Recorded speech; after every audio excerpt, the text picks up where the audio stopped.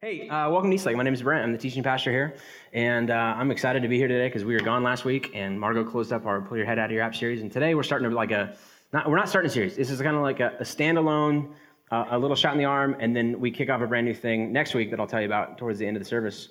But today we're talking about just your church, our church, this church. So if you are a guest, you picked an interesting day to come. I usually say you picked a great day to come and I'm always like building up either it's the beginning of a series or the end of a series or we're giving away free stuff or I don't know. I just try and make it awesome. You picked an interesting day because here's the deal. We're going to be talking about some unique things. It's kind of like a little bit of a family talk about our church. And so here's why it would be good though. If you are skeptical of church and go, I wonder what their agenda is. I wonder if they have an agenda.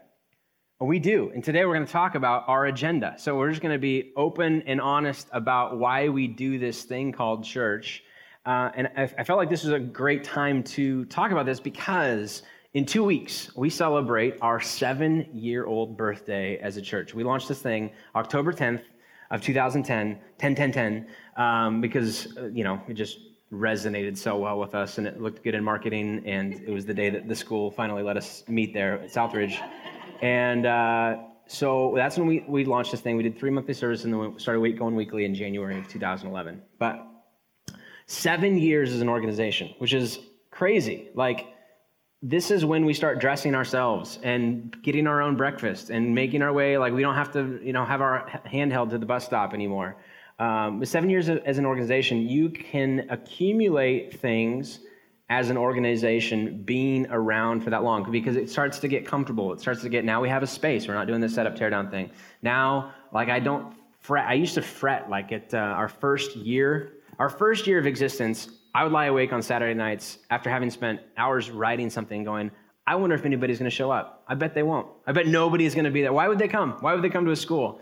And then 2 years in, I kept thinking, when are they going to leave? I'm going to say something's going to happen. And how are we going to keep these people? And now we've been doing this so long that this has just become routine for a lot of you. In fact, you just, the alarm went off this morning. You said, you didn't be like, hey, so what should we do today? It was like, well, we're going to church. Like, that's what we're doing. This is who we are. This is part of it. And you passed 12, 15, 20 something churches on your way to come here this morning. And so I feel like every time we go into a fall season is a really good time for us to reflect back on again why we do this thing that we do. Why not waste? Why, because I don't think it's a waste, why invest an hour of your week into something like this, a gathering together of people listening to somebody talk about an ancient book and how we should live our lives differently as a result of this. And so every year at the end of August, early September, our leadership team, we call it our board of directors, we get out of town and we go away on a retreat and we talk about, for us, it's basically a chance for us to go up into the crow's nest of a ship, if you will, right? Allow me the imagery of this.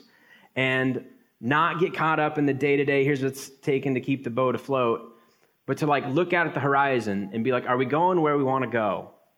Is there anything coming up that we should know about? Is there something that we should be worried about? Is this still the direction that we are wanting to be headed? Because it's not intention, it's direction that determines your destination, right? And so is this where we really legitimately want to go? Have we lost sight of any values? Is there anything that, because we've been so caught up in the minutia of running a business, really, for those of you who own a business, this is like a business. It's and I know it's scary to use that word with the church, but it functions as a business in the eyes of the state and in the community and events and all that kind of stuff. And so if we got so caught up in the minutia of those details that we've lost sight of the why behind what we do.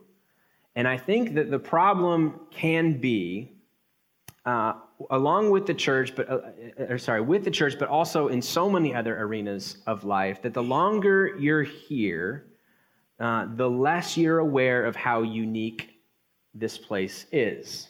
All right. So for those of you who have been attending Eastlake for 2, 3, 4, 5, so whatever years, 8 years, maybe longer than even it was in existence. You're so cool.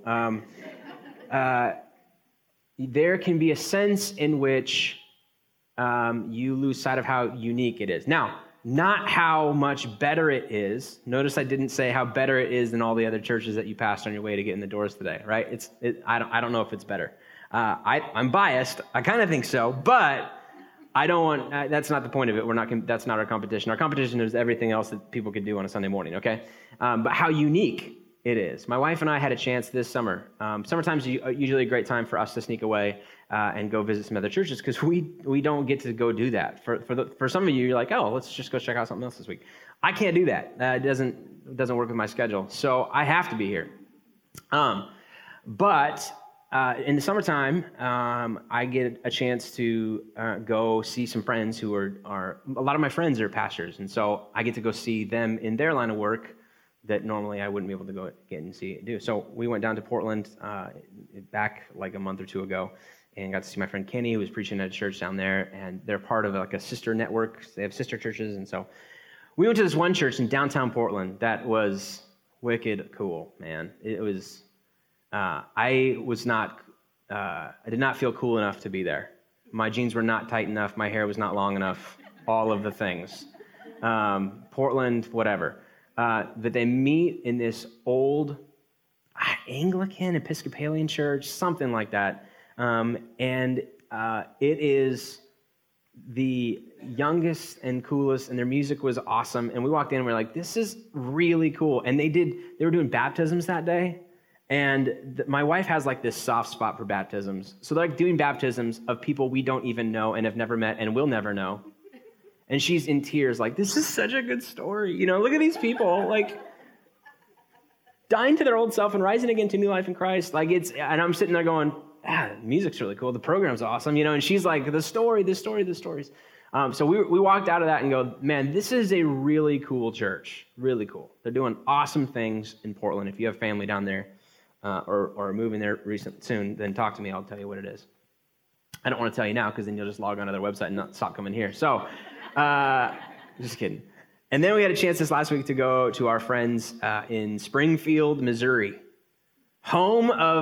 original home of Brad Pitt and Cashew Chicken. And they wear it. They have shirts that say Brad Pitt, Cashew Chicken, Route 66. That's what we're all about. So that's literally, I'm serious. That's their big claim to fame.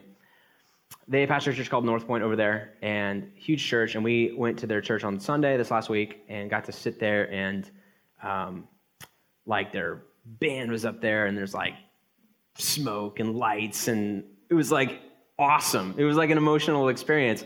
We didn't go to Coldplay last night in CenturyLink, but it was like kind of like half of that probably, something like that. It was really awesome. And then my friend Jeremy got up and spoke, and he's just like the funniest guy ever. He's funny in a rubber crutch, and he just is great. And we walked out of that building, and we said, this is a great church. Like, they're doing great things in Springfield. But we felt like what we get to be a part of here is different. I don't know that it's better, right? I don't know that theirs is better. That's not the right words that we use. The words that we use is, now what is happening and what we get to be a part of in the Tri-Cities is unique. That's the key phrase with all of this. And when we launched this thing, we met in a living room of the Hayneses. Many of you know the Hayneses here, in like August of 2010. And we met with about 25, 30 people. And we said, we want to start a church, but we want to do it in a different way. We want to do one for people who they're not into church. So we're not trying to attract other people, saying our worship's better, our kids' area is better, come here, we're cooler. People who are like, oh, I don't do church. Cool.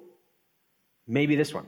No, I don't do church. All right, well, we're going to try and change your mind about it, and we're going to try and figure out unique ways to kind of get you through the doors, to kind of break down the barriers of what you think about church.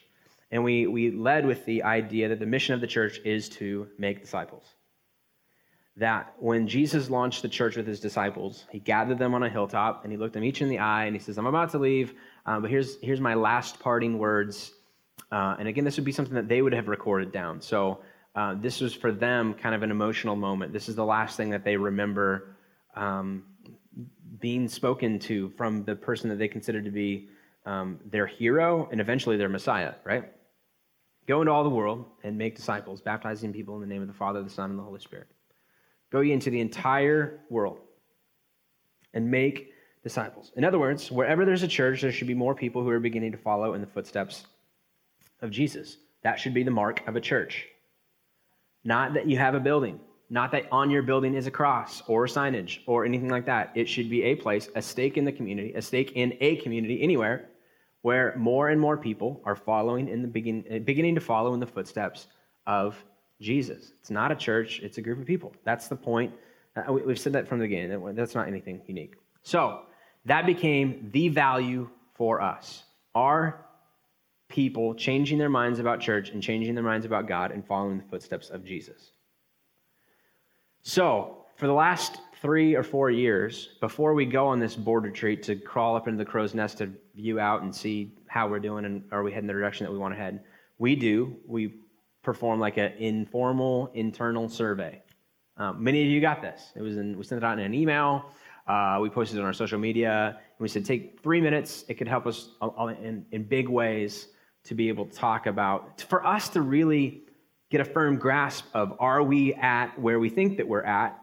And with those resources, can we get to where, what's next? What's coming up? How do we just keep plugging away? Is there something that we're missing? Do we need to do things? So one of the questions on there was, did you regularly attend church elsewhere prior to Eastlake? Have we fallen into simply being a cooler version than where you came from? And when you start a church, your numbers are by necessity high in that area because unchurched people aren't interested in starting a church for unchurched people, okay? They're like the target of it. So what you have to do at the beginning is go after people who that is a primary value for them. Every Christian everywhere knows that evangelism is supposed to be, which that's a funny word. Telling people about Jesus is kind of part of the MO of what it means to be a Christian. And every Christian, I think, on the list of here's what I need to, my responsibilities are how I respond to the grace that has been given to me through Christ. That's an extremely difficult one to be able to perform on our own and in the way that church is often done in America. And so we had to address these people and say, this is going to be something that we are going to prioritize like above all else. And so when we asked the question 7 years into it, what we didn't want to see was 90% of people going, you guys, what we're doing here is really cool, and it's cooler than X church that meets somewhere else. So I'm happy to report this to you. Did you regularly attend church elsewhere prior to Eastlake? 72. We had 121 people respond to the survey. Mostly women, guys, just so you know. We know you're busy. And typically a little bit older than probably what our regular attendance church is, but young people hate surveys, so I get it. 72 people said, yeah, I did. 49 people said no. Now, that if you don't come from a church background, that number may not be impressive to you, but it's close to like 35, 36, somewhere in between that percent on this thing, or 40%, something like that. Those are crazy. Every time that I show this to all of my pastor friends, and I showed this to Jeremy this weekend when we were over there, blown away. That's unbelievable. 50 of the 120 people that took the time, by the way, to take a survey, which leans, again, more towards people who are older, who may have longer option of being a part of a church, said that they've never been a part of a church prior to Eastlake. It's crazy. It's insanely awesome to see that. A reassurance for us as we go on this retreat and go, where are we at? Where do we stand?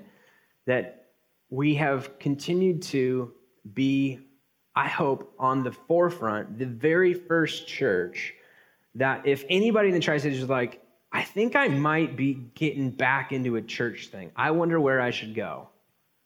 that regardless of where somebody goes to church, they'd be like, well, if that's where you're at, then, I don't go there, but you should go check out Eastlake. When I hear those stories, I'm like, that's so awesome. Well, I don't go there. I have standards, but you should go to Eastlake. I'm like, so I don't want you. I want your friend. That's perfect. No offense to you, but that is awesome. I love it. I love it, love it, love it. From the very first beginning, and we're going to look at a text about church and conflict and getting this right. The church launches in the book of Acts. The book of Acts, it's in the New Testament. It comes right after Matthew, Mark, Luke, and John. Those are called the four Gospels. And then the fifth book is written by the same guy who wrote the book of Luke. He writes like a second letter, and it's actually called the Acts of the Apostles. So Act is just shortened to Acts. And for some of you, you're like, oh, AXE? No, different. Acts like as in actions, okay? The actions of the apostles. The actions of the apostles post Jesus' ministry. So Jesus is now gone. He has now commissioned them to go start a church. They begin to do that. It begins in Judea, Samaria, and the uttermost parts. It begins in this central kind of hub thing, but then it begins to expand. And actually what's interesting about the early church is that the expansion points at which it was most successful was typically outside of Jerusalem, which was like the central hub, which is kind of weird. It'd be like something that was supposed to be designed here, but then it gets success everywhere else. Like the Seahawks would not be popular in Seattle, but Olympia, Tri-Cities, and Spokane loves them. It's like, that's weird. It's right there. But that's what happens with this early church. And so it begins to expand all over. And so the church is not, there's no denominations. It's not that big yet, but they're experiencing some growing pains. How do we manage this expansion of the church? How do we manage the growth? How do we allow people the freedom to kind of be unique in their community, but also have some sort of standards in terms of what is taught about who Jesus was? We don't want people to just get this idea that they can go off and talk about whatever they want to talk about. We should have like some central rules, like when you talk about Jesus, make sure this is included and this is not included and all of that. So this is going on. And in Acts chapter 15, they call a council together. It's really like the very first council of churches. Nowadays, denominations call councils like every year. So like the Assemblies of God has a general council that meets in like Orlando, or last year was in LA. The Southern Baptist Convention meets once a year, and they take over a giant town and they gather all their people together. So this is kind of what's kind of taking place, because they go, here's the deal. We've got some problems here. We are losing control of some of what is taught in some of these outer areas. And we're concerned about the teachings going on out there and what are we going to allow to be said out there. For the most part, they believed that Christianity was just an expansion on Judaism. So you become a Jew because Jesus was Jewish, and then you add on a little bit more in terms of Christianity, and that's you kind of go combo of both of these things. And what they are hearing is stories of people who are preaching Jesus and simply Jesus and just Jesus and leaving out the whole Judaism thing. And some people are like, hey, that's not, we can't do that. The only way that you understand who Jesus was is if you understand his Jewish heritage and you begin to live in that life so that you can appreciate the Yahweh God of our God and then kind of go in that direction. So they go, listen, this is not something that can be solved in letters. We should meet. So they gather everybody together. And Peter begins to stand up in front of people, and he's kind of over the whole thing. He's not the pastor of the Jerusalem church. He's just kind of like the apostle in charge of the church at that point, which is why Catholicism has made Peter like the primo guy of all, and that's who the Pope is descended from and all that kind of stuff. So he's the rock that the church is built upon, okay? So Peter stands up and he goes, we got this expansion going on. We got these people who are coming to know Christ, and they're becoming followers of Jesus, and yet they're not really Jewish. They're not following in the footsteps of Jews. I'm just telling you what I've seen. Paul steps up and he's like, hey, I am the one that, because you guys don't want to do the dirty work of going and starting churches. I've been kind of called uniquely in that way. I've gone out and I've seen this too. I can verify for you that these people are following in the footsteps of Jesus, and their lack of Judaism is not affecting their ability to follow in the footsteps of Jesus. You think it's necessary for them to be Jewish. I'm telling you, they're Christians and they didn't need that. Not that Judaism is bad, he would never say that, but he would say that it appears to me that we've added a step into becoming Christian that I don't know is necessary. So there's this long debate, right? Because you've got, anytime people are invested into something as an organization, they're very opinionated. And when it comes to church, is there more opinions than religion and politics, right? Those are like the top two. So as you can imagine, the dialogue gets pretty heated and it gets all over the place. Eventually, a guy named James, who is the brother of Jesus, stands up in front of the entire assembly. He is the pastor of the Jerusalem church, which, by the way, it's so unique because he wasn't a follower of Jesus when Jesus was actually walking the planet, probably because he was his brother. He's like, I know too much, man. I know too much. So this is completely different. This is James standing up in front of all of these people in a church that probably has, because it's the epicenter of Judaism, the most to lose.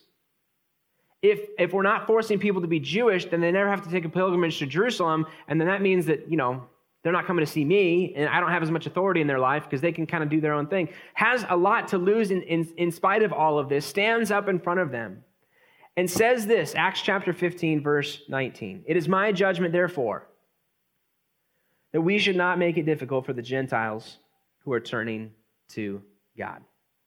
Hey, it's my opinion. I don't know that we are in a position where it makes sense for us to make it difficult for people to find and follow Jesus.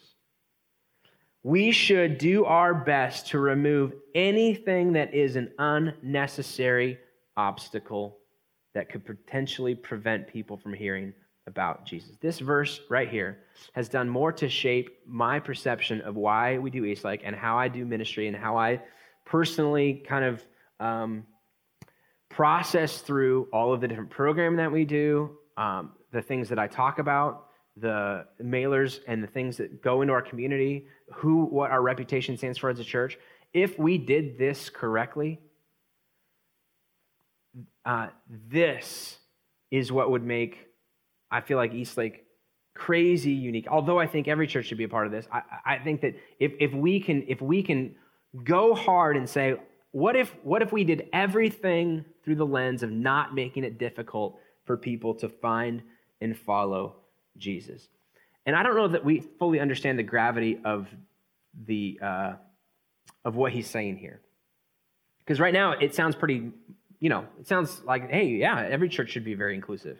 But Judaism was a very exclusive type of religion. Remember, if you've read through the Old Testament, you've read some things that you probably were like, ooh, I don't know where I sit with this. Because God calls them out of Egypt, calls them to be exclusive. Don't intermarry with other religions. Don't have any other gods before you. I want you to be you and allow other people to be them. It was very exclusive. Kick the people out of the towns. Make sure that they don't infiltrate this. I don't want you to be distracted. I want you to be uniquely mine because I'm doing something special in this unique calling for people, right? Judaism was a very exclusive religion. Jesus comes on the scene, begins to challenge some of the religious structures in play, begins to mess with people's categories in this way, and then at the very end of things says, go into the world and tell people about this. He changed the game from being an exclusive community with a unique,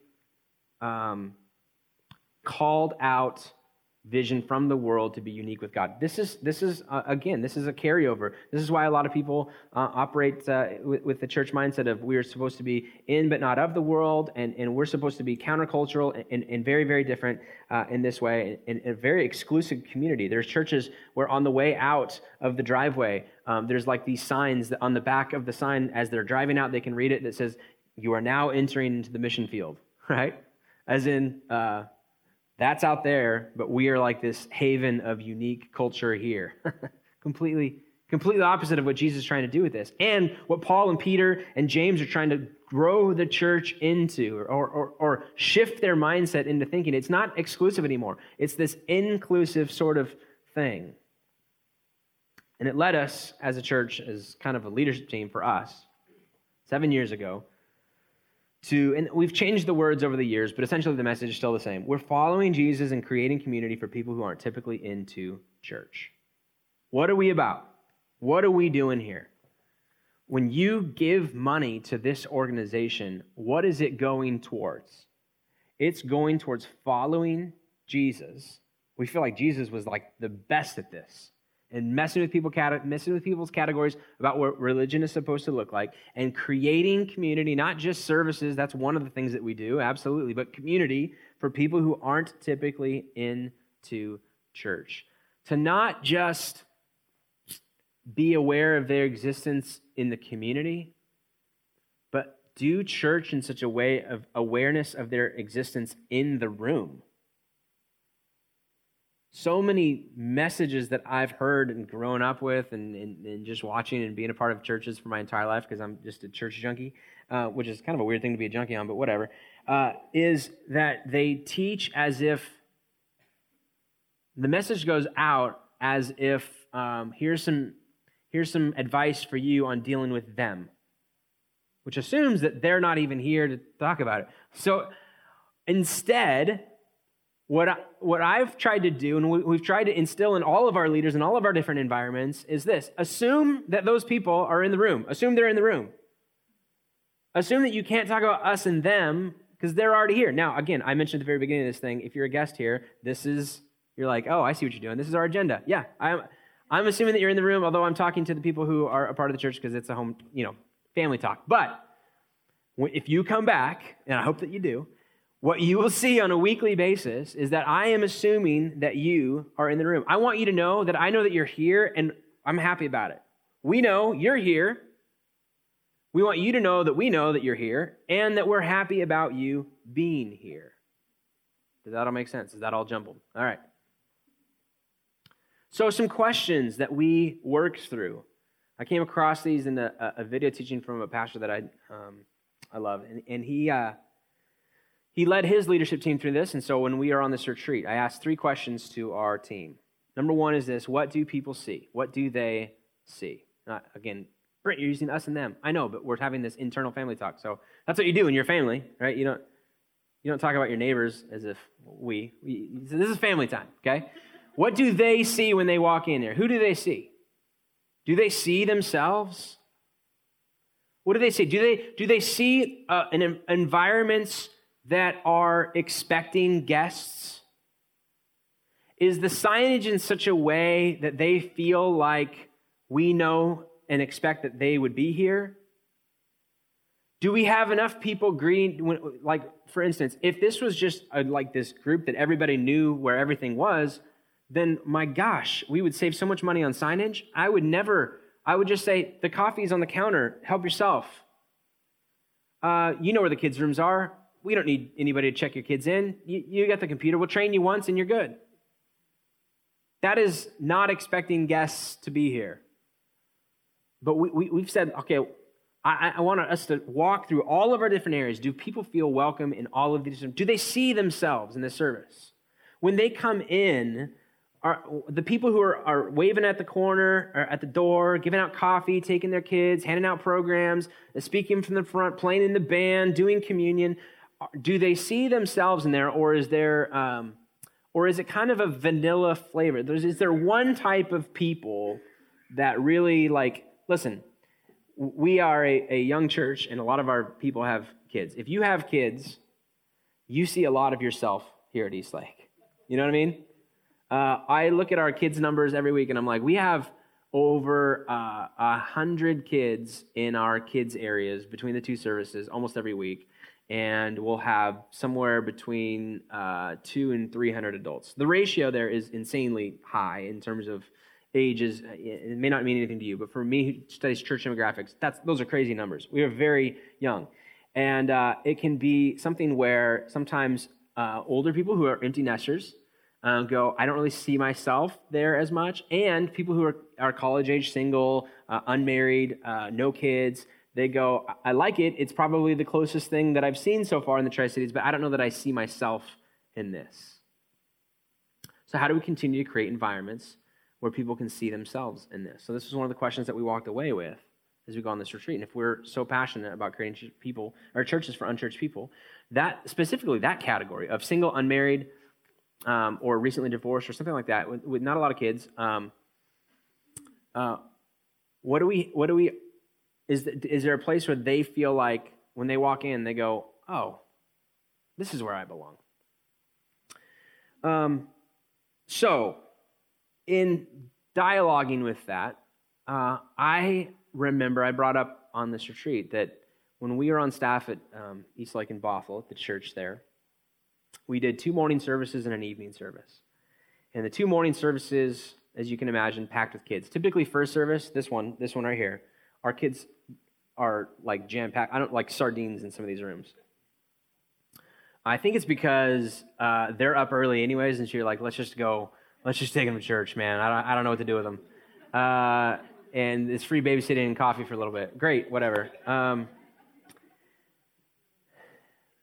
I worked with kids over there, first with youth and then with kids at the church. And so my busy times were in the morning. So I was always in the kids' rooms. But then they allowed me to serve a service and attend a service. And so I would always attend the 6 p.m. service in Bothell. And it was by far the youngest. We had London at the time, but that was it. And we still were like, it wasn't like the full family, we got to buy a minivan type feel. It was like, hey, we can make this thing work. I had like a little 2-door car. We're just packing her in. We were living the life of like early nudges into the family, but not quite there. And at that service, it was a lot of people who, younger, who worked on Sunday mornings. They work weekends, which is typically younger, single, no kids. Why? Because that's the season of life where they're able to do that. And so they work on Sunday mornings, so they can't come on Sunday mornings. Or Saturday nights were a little rough. So 9:30 comes early, 11 comes early. Or we're busy because, we got a boat and Sunday morning or football or anything like that. So one of the things that I propose on this retreat is for us to be able to continue to create environments where people see themselves. I want to look at starting an evening service option in the Tri-Cities, which is different. Not a lot of churches do it right now, which is, I don't know, maybe could be a sign that doesn't work. I don't know. We'll see.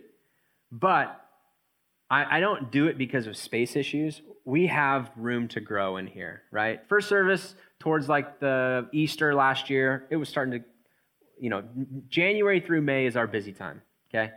That's when most people are like, I don't know if it's the whole end of the year resolutions or back to school, like settling in and we don't have the holidays to deal with. Anyways, first service was starting to feel pretty full this last year. But the reason we're not doing it is not because of space. The primary motivation for doing this is because I want to create a unique spot where a high percentage of those who would identify as unchurched can find a space where they see themselves and want to be a part of it. So we're calling it East Lake Nights, and we're going to launch it in January 7th. We're going to run it. We promise to run it through May, even if nobody shows up. I will be in here. Me and Eric and Aubrey will be in here from January through May. We will sit down in April, and we will reevaluate and see where we want to take this thing. I don't want to compete with Sunday Night Football. It's the most watched show on television.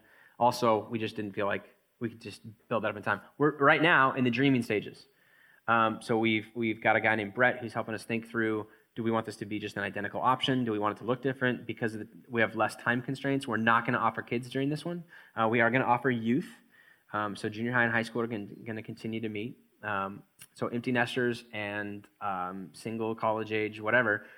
We think that this might be a realistic option, a more realistic option for them. And we don't, again, I said this, but we don't know exactly what it's going to look like. So we're figuring that out right now. But I'm telling you it's coming. Why? Not because I want more people to go to Eastlake, but because so many of the people that this is going to target don't have a great option for finding community and don't have the place that's designed to remove any obstacles to make it difficult for them. We should not make it difficult for them to find and follow Jesus. So that's why we're doing it. So for some of you, that's like, cool, I'll just start going nights. For some of you, it's like, great, good luck with that. I'm still going to stick in the mornings. So awesome. Love it. Question number 2, what do they hear? Another question that we ask ourselves, what do people hear? Unchurched people in our community. What's our reputation in the community? I feel like it's been really, really positive. But I think that there are some expectations that we have had amongst our members. If you came to 101, which is happening tonight, or if you've been to it in the past or whatever, you're going to hear that we have 5 expectations for our members: attending, inviting, in community, paying it forward, and giving yourself away. So those have been our big 5 things, and pretty much in that order. Listen, we really want you to be a part of this thing because it gets lonely in here if you're not here, okay? We want you inviting your friends. You guys have done, in that survey, we had like insane amounts of people. We asked, have you invited a friend to Eastlake in the last year? If so, how many? And like the numbers are crazy. You guys are doing fantastic in getting the word out in that way. In community, which has been in groups. We've been pushing like this community marketplace thing, and we're always trying to start Badger Mountain group, book study group, divorce care group, all kinds of stuff. Paying it forward, which is basically, if you love this experience, then you should help be on a serve team to be able to make this possible for everybody else, and then giving yourselves away in the community. And this has been the order, really, at which we've even prioritized scheduling and advertising and marketing and all that kind of stuff. And what we realized is that it pushes what we consider to be super important for us down to the very bottom, giving yourself away not through anything here, but through outside organizations. I think that most unchurched people in our community, people who are in our target, would be most impressed about hearing about a church community who was really, really good at giving themselves away, as opposed to really, really good at small groups. Small groups don't appeal to unchurched people. Small groups appeal to church people, okay? And by the way, I'm in a small group. My small group meets on Tuesday nights. Several of them are here. One of them was just leading worship. I love it. We get together, but I'm a church person. I told you I'm a church junkie, okay? So I'm in.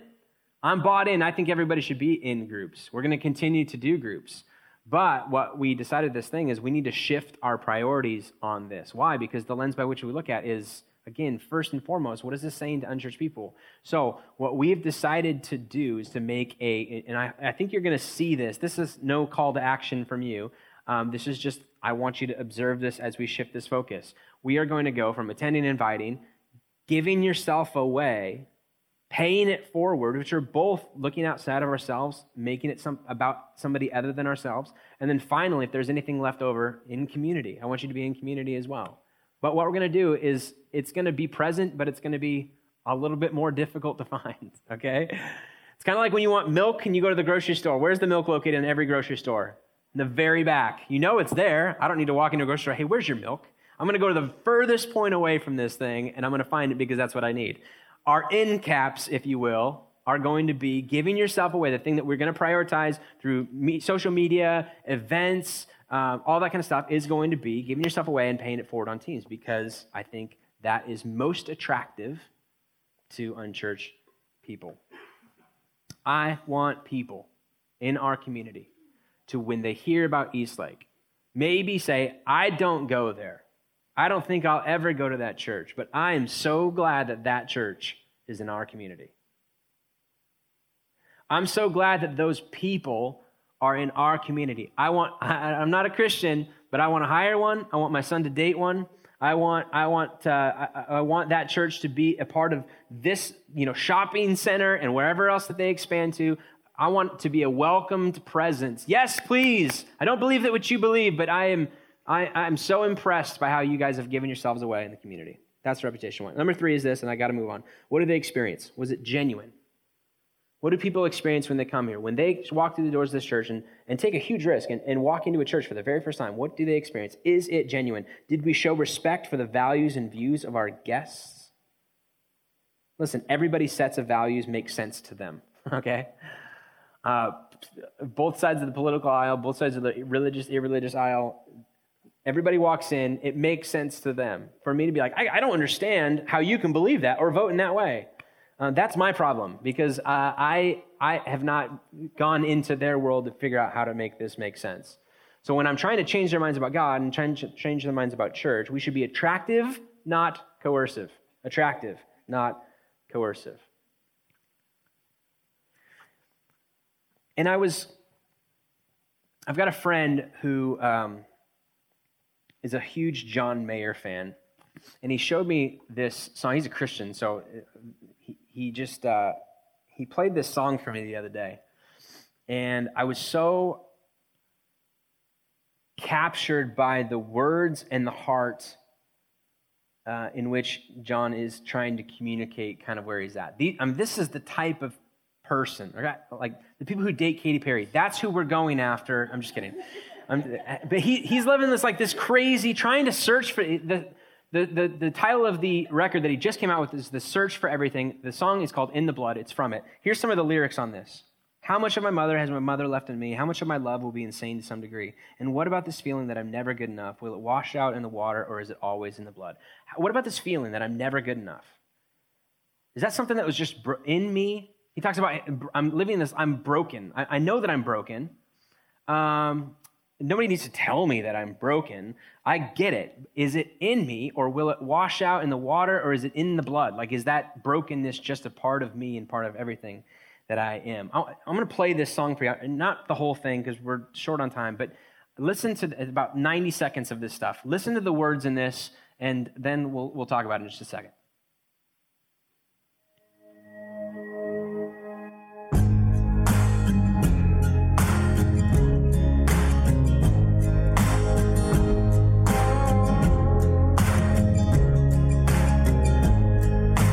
How much of my mother has my mother left in me?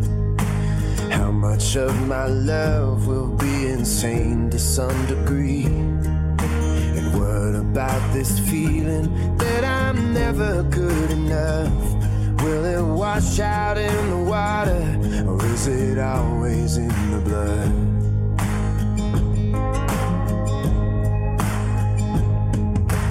How much of my father am I destined to become? Will I dim the lights inside me just to satisfy someone? Will I let this woman kill me, or do away with jealous love?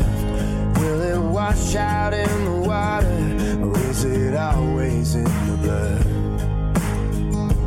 I can feel the love I want, I can feel the love I need, but it's never gonna come the way I am. Could I change it if I wanted? Can I rise above the flood? Will it wash out in the water, or is it always in the blood?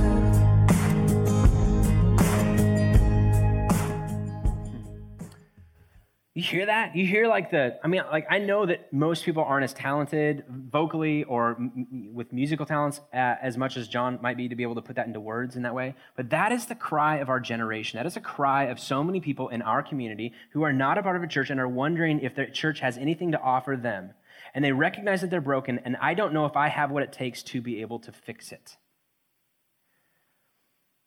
And you can't. I mean, that's the message of the church, the message of the gospel is you can't. But the beauty is we worship a God who can. Let me tell you about him.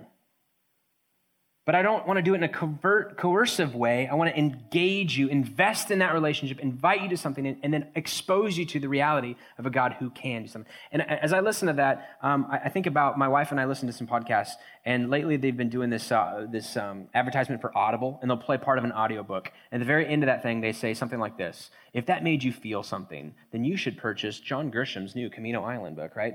And that's the line. If this made you feel something. Listen, when you hear that song, when you hear that cry going out, does that make you feel something? If that makes you feel something, then and it feels like, and you're coming from a church background, right? If that makes you feel something, and you're like, I want to do something about that, then by golly, that's what I want to do too, okay? That's what this whole thing is about, okay? If you listen to that and you're like, oh, that doesn't appeal to me. I'm just wondering if my kids are getting enough goldfish right now and if my coffee is. Listen, you might hate this church because we're going to be driving this. This is where we don't exist to cater to that, okay? Because there's going to be all kinds of ideas. And well, I would prefer it this way. Well, listen, love you, but this is going to be difficult for both of us. So find a church that wants to cater to that, because what we have said, I want to be a part of a church that hears that and goes, we got to do something about that, guys. We got to do something about that.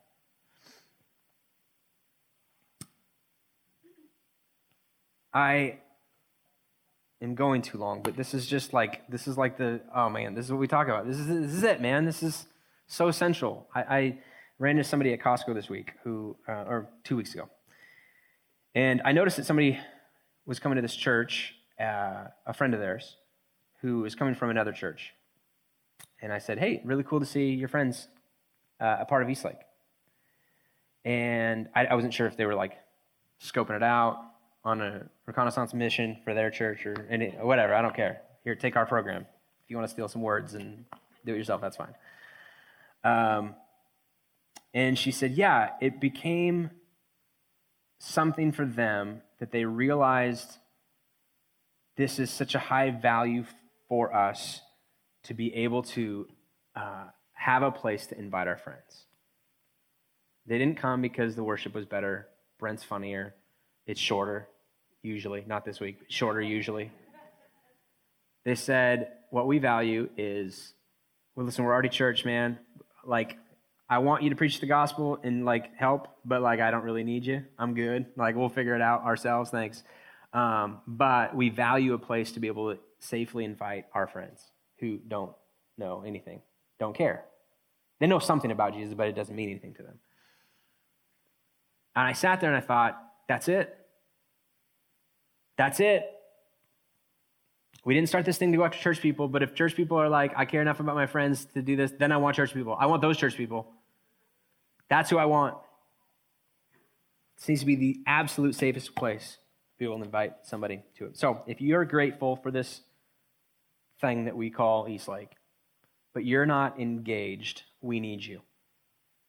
This is a call not for like, oh, the ship is sinking. We just need you. We need you to be attending. We need you to be inviting. We need you to be giving yourselves away in the community somehow. We'll try and do our best to create environments and opportunities for that.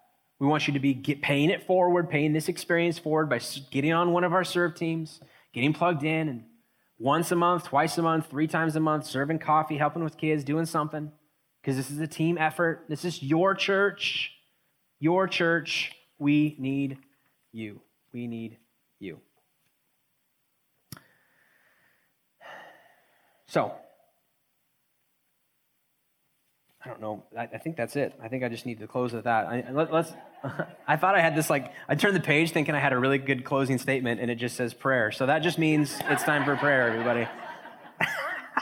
Father, I feel like the luckiest guy in the world. I feel like I bought a lottery ticket or I bought a house in 2009 and it's 2017 and it's gone nothing but up. I feel so lucky to be a part of this community and this church, and thankful for all of the people who make this. This is not Brent and Kylie's thing. This is not the original team that launched this thing. This is everybody's thing. This is your church, and we look to you as look to Jesus as the lead pastor of this thing. I get a chance to come up and teach and talk, but we're trying to follow in your footsteps. And we feel like when you were here doing this thing, you were obsessed with creating community for people who weren't typically into the religious system as it was currently structured, and we just want to continue that mission with you. So give us the wisdom as a corporate church to know what to do with that, and the courage to take those steps and to be that way. In your name, amen.